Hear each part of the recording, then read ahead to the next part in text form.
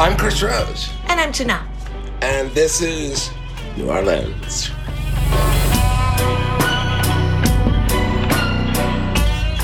Today our story this is a tough one. So here's what we're going to do. Let's get straight to it. Let's dial the clock back. It's June 24th, 1973. There is a place, because I don't want to call it a bar, a nightclub. It was a safe haven. It was called the Upstairs Lounge. It's at the corner of Chartres and Iberville Streets in the French Quarter of New Orleans. It's 1973, and although New Orleans has always been, well, particularly the French Quarter, has always sort of been a gay-friendly, LGBTQ friendly environment. 1973 is a long time ago. It wasn't quite like that.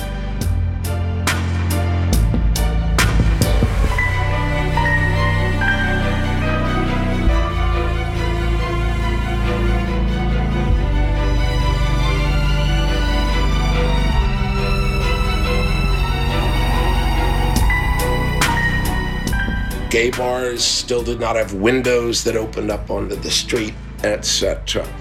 So up on the second floor, at the corner of Chartres and Iberville, Above? Now or then? Actually, time. Now and then, it was above the Jemani Lounge. Okay. So up on the second floor was a gathering place. Yeah. Let's call it that. And it is where every Sunday night, the Metropolitan Community Church held something called a, quote, beer bust, unquote. The Metropolitan Community Church is and was and remains the first gay Protestant denomination in the United States. Founded in 1968 in Los Angeles. Found its way to New Orleans, where up on the second floor, they held services on this Sunday evening. And the irony in this is like somewhat overwhelming. They had their Sunday night beer bust. And on this night, they were having a fundraiser for, and are you ready for this? I'm ready. An organization called the Crippled Children's Hospital. Oh.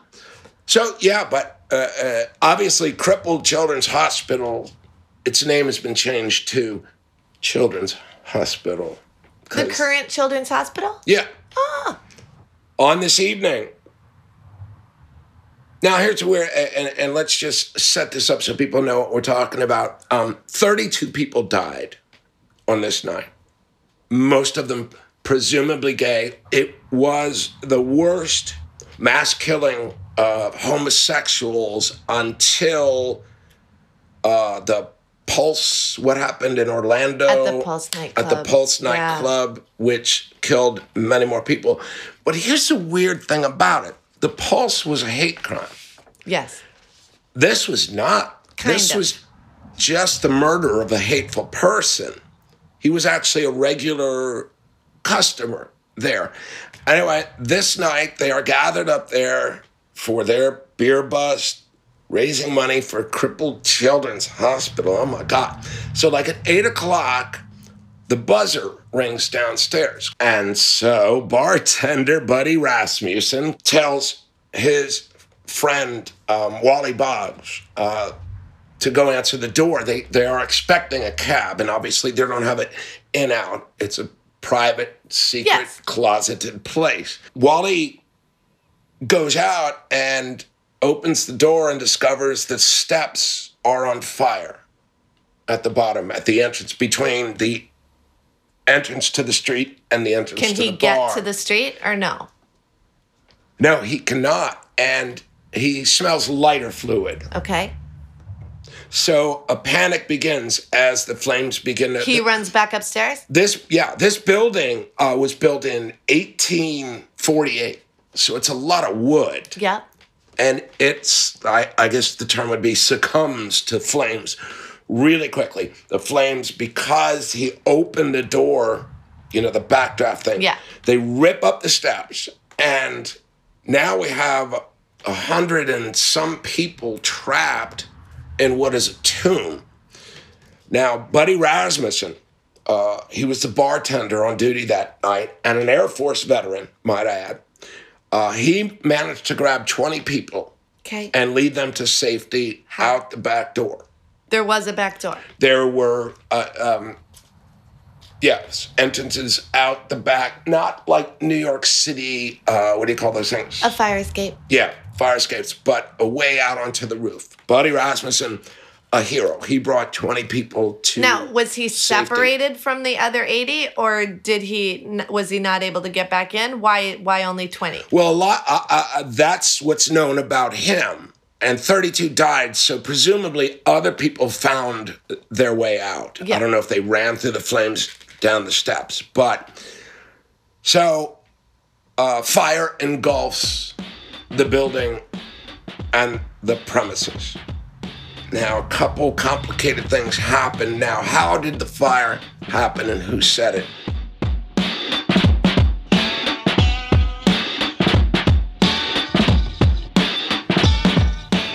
It is widely acknowledged, and I feel I can go ahead and say his name because he's dead. A guy named Roger Nunez had been thrown out of the bar that night. He was a regular customer, but he got intoxicated, he got abusive, and he was 86th. He is assumed to be the arsonist here, but nobody knows because in November of the following year, he committed suicide. Was he under investigation before that time? Yes. Okay. And that you asked that, I will say this. From the official New Orleans police records, it still says that this was a circumstance under, quote, undetermined origin, unquote, to this day. They didn't call it arson even? They have to have called it arson. Right, an arson of Okay. undetermined origin. So, as you might imagine, chaos ensues. Yeah. And this is where our friend, Mr. Rasmussen, leads 20 people to safety. Others get their way out. Now, in the windows up there, there are, what do you call them? Protective gates, security gates. Bars. With 14-inch spaces to get out. So that's smaller than a head. Your head. And if your head can fit, you can fit. Right. That's and a lot. witnesses witnessed many people. Among them are aforementioned Mr. Boggs. They jump out. Anyone who can Some people squeeze did through. shimmy out the window. Many people squeezed out. But then they on had fire. They had a 12-foot On drop fire. to the ground. Oh, Yes. Man. But I mean, these were basically the people who ended up witnessing to what happened here. Those who survived the fire and the fall. Some people couldn't get out through that space. The most famous image of this, and I think you've seen this, this is really hard. It's a really hard story to tell. Is that the picture of the person in the window? Yes. Yeah, that is the worst. It's the worst. So it was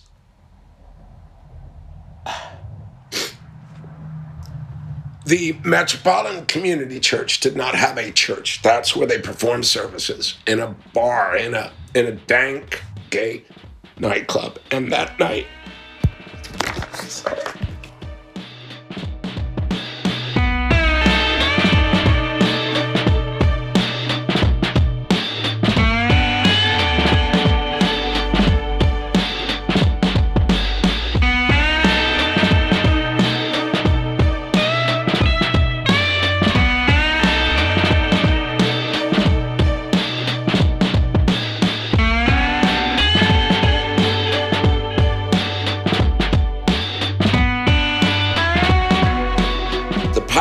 Bill Larson. Oh. He runs the church. He had led the services that afternoon and was also running the fundraiser that night. 99% sure if you die with a pastor, you have a straight shot. So his image is kind of the most famous. A lot of people did squeeze out this 14-inch grate out onto the street, and if they survived the landing, good for them. He didn't get out, and now was the fire department there at some point? Oh my God! Those jumper, you know how they have those thingies you can jump onto? I'm glad you asked that. This is another discomforting part of this situation. The fire department is 2 blocks away. Yep. But so they can literally see it. It's the French Quarter on a Sunday night. Yeah. So the first fire truck going has to veer out of the way of traffic and crashes into a building. The fire department doesn't get there. Not for hours. Well, not for an hour. Yeah, they can't get there because it's gridlock. It's the French Quarter. Sunday night traffic everywhere. How? Where? Anywhere. Go that way? But there's a car in front of that. There's a car in front of that. Honestly, if they were only 2 blocks away, they could have grabbed fire extinguishers and ran there. One would think. Yeah. One would think. That didn't happen. Or their hoses are long enough that they could just doodle-oot with a hose. That didn't happen. Sorry, keep going. The assistant pastor, his name was Mitchell. The first one was a nickname. He perished in the flames. He had a couple of kids. They were told that he had died, but they were never told the circumstances, the place, or where or how he was brought home to be buried in California.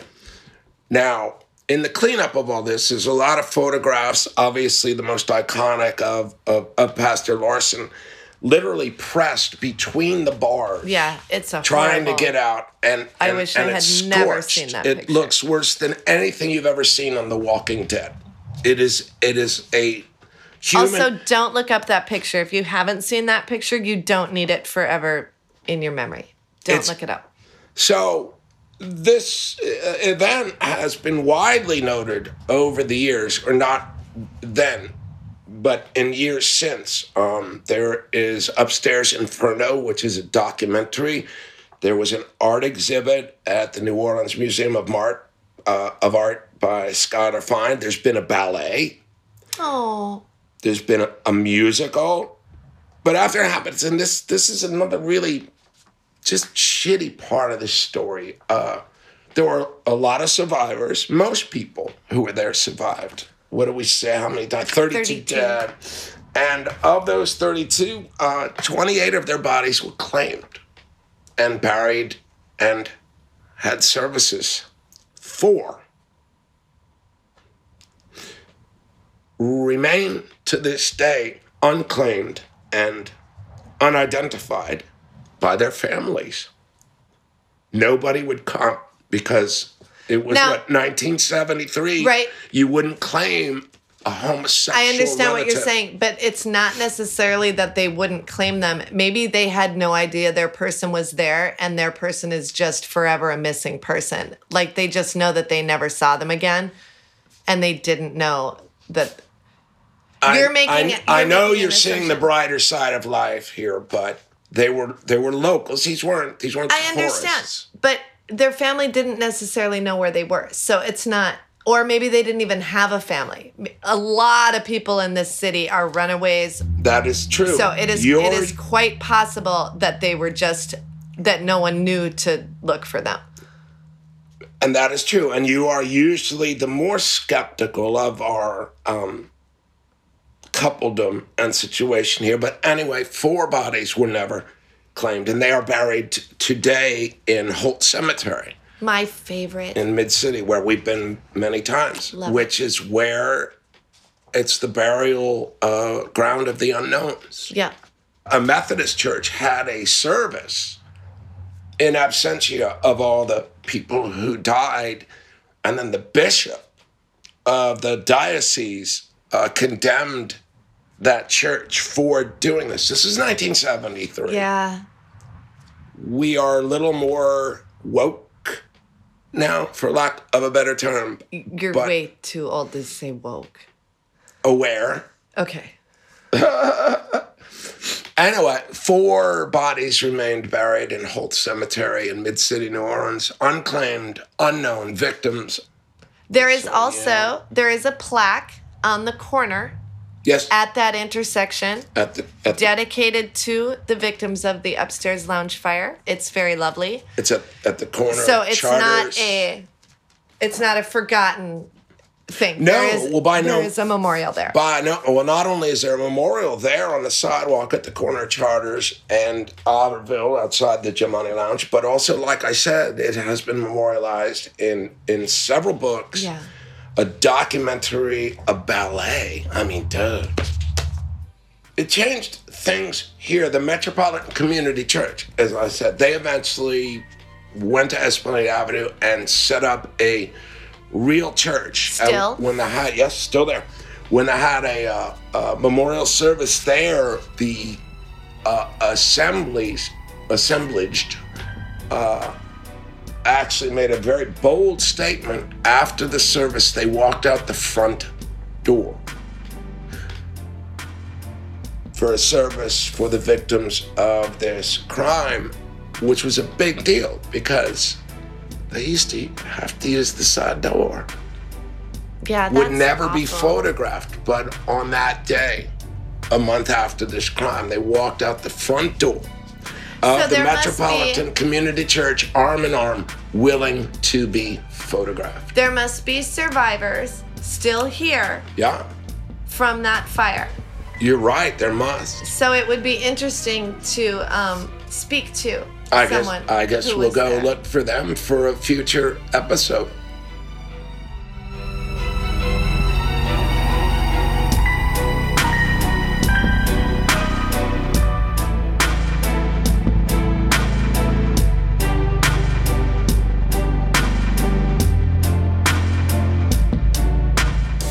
Thanks for listening to the New Orleans podcast. New Orleans is a Get It Girl production, starring Chris Rose and Janelle, produced by Robin Flannery, with editing and music by Max Moran.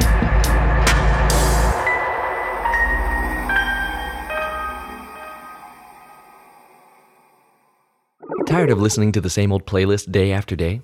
Well, you've come to the right place. Relax and enjoy the refreshing new sounds from Bubble Bath Records. Featuring original music from 20 incredible underground artists, Bubble Bath has the cure for your mundane music blues. To hear more, follow us on social media and visit us online at our website or on YouTube, Spotify, or Apple Music. Remember, friends, stay bubbly.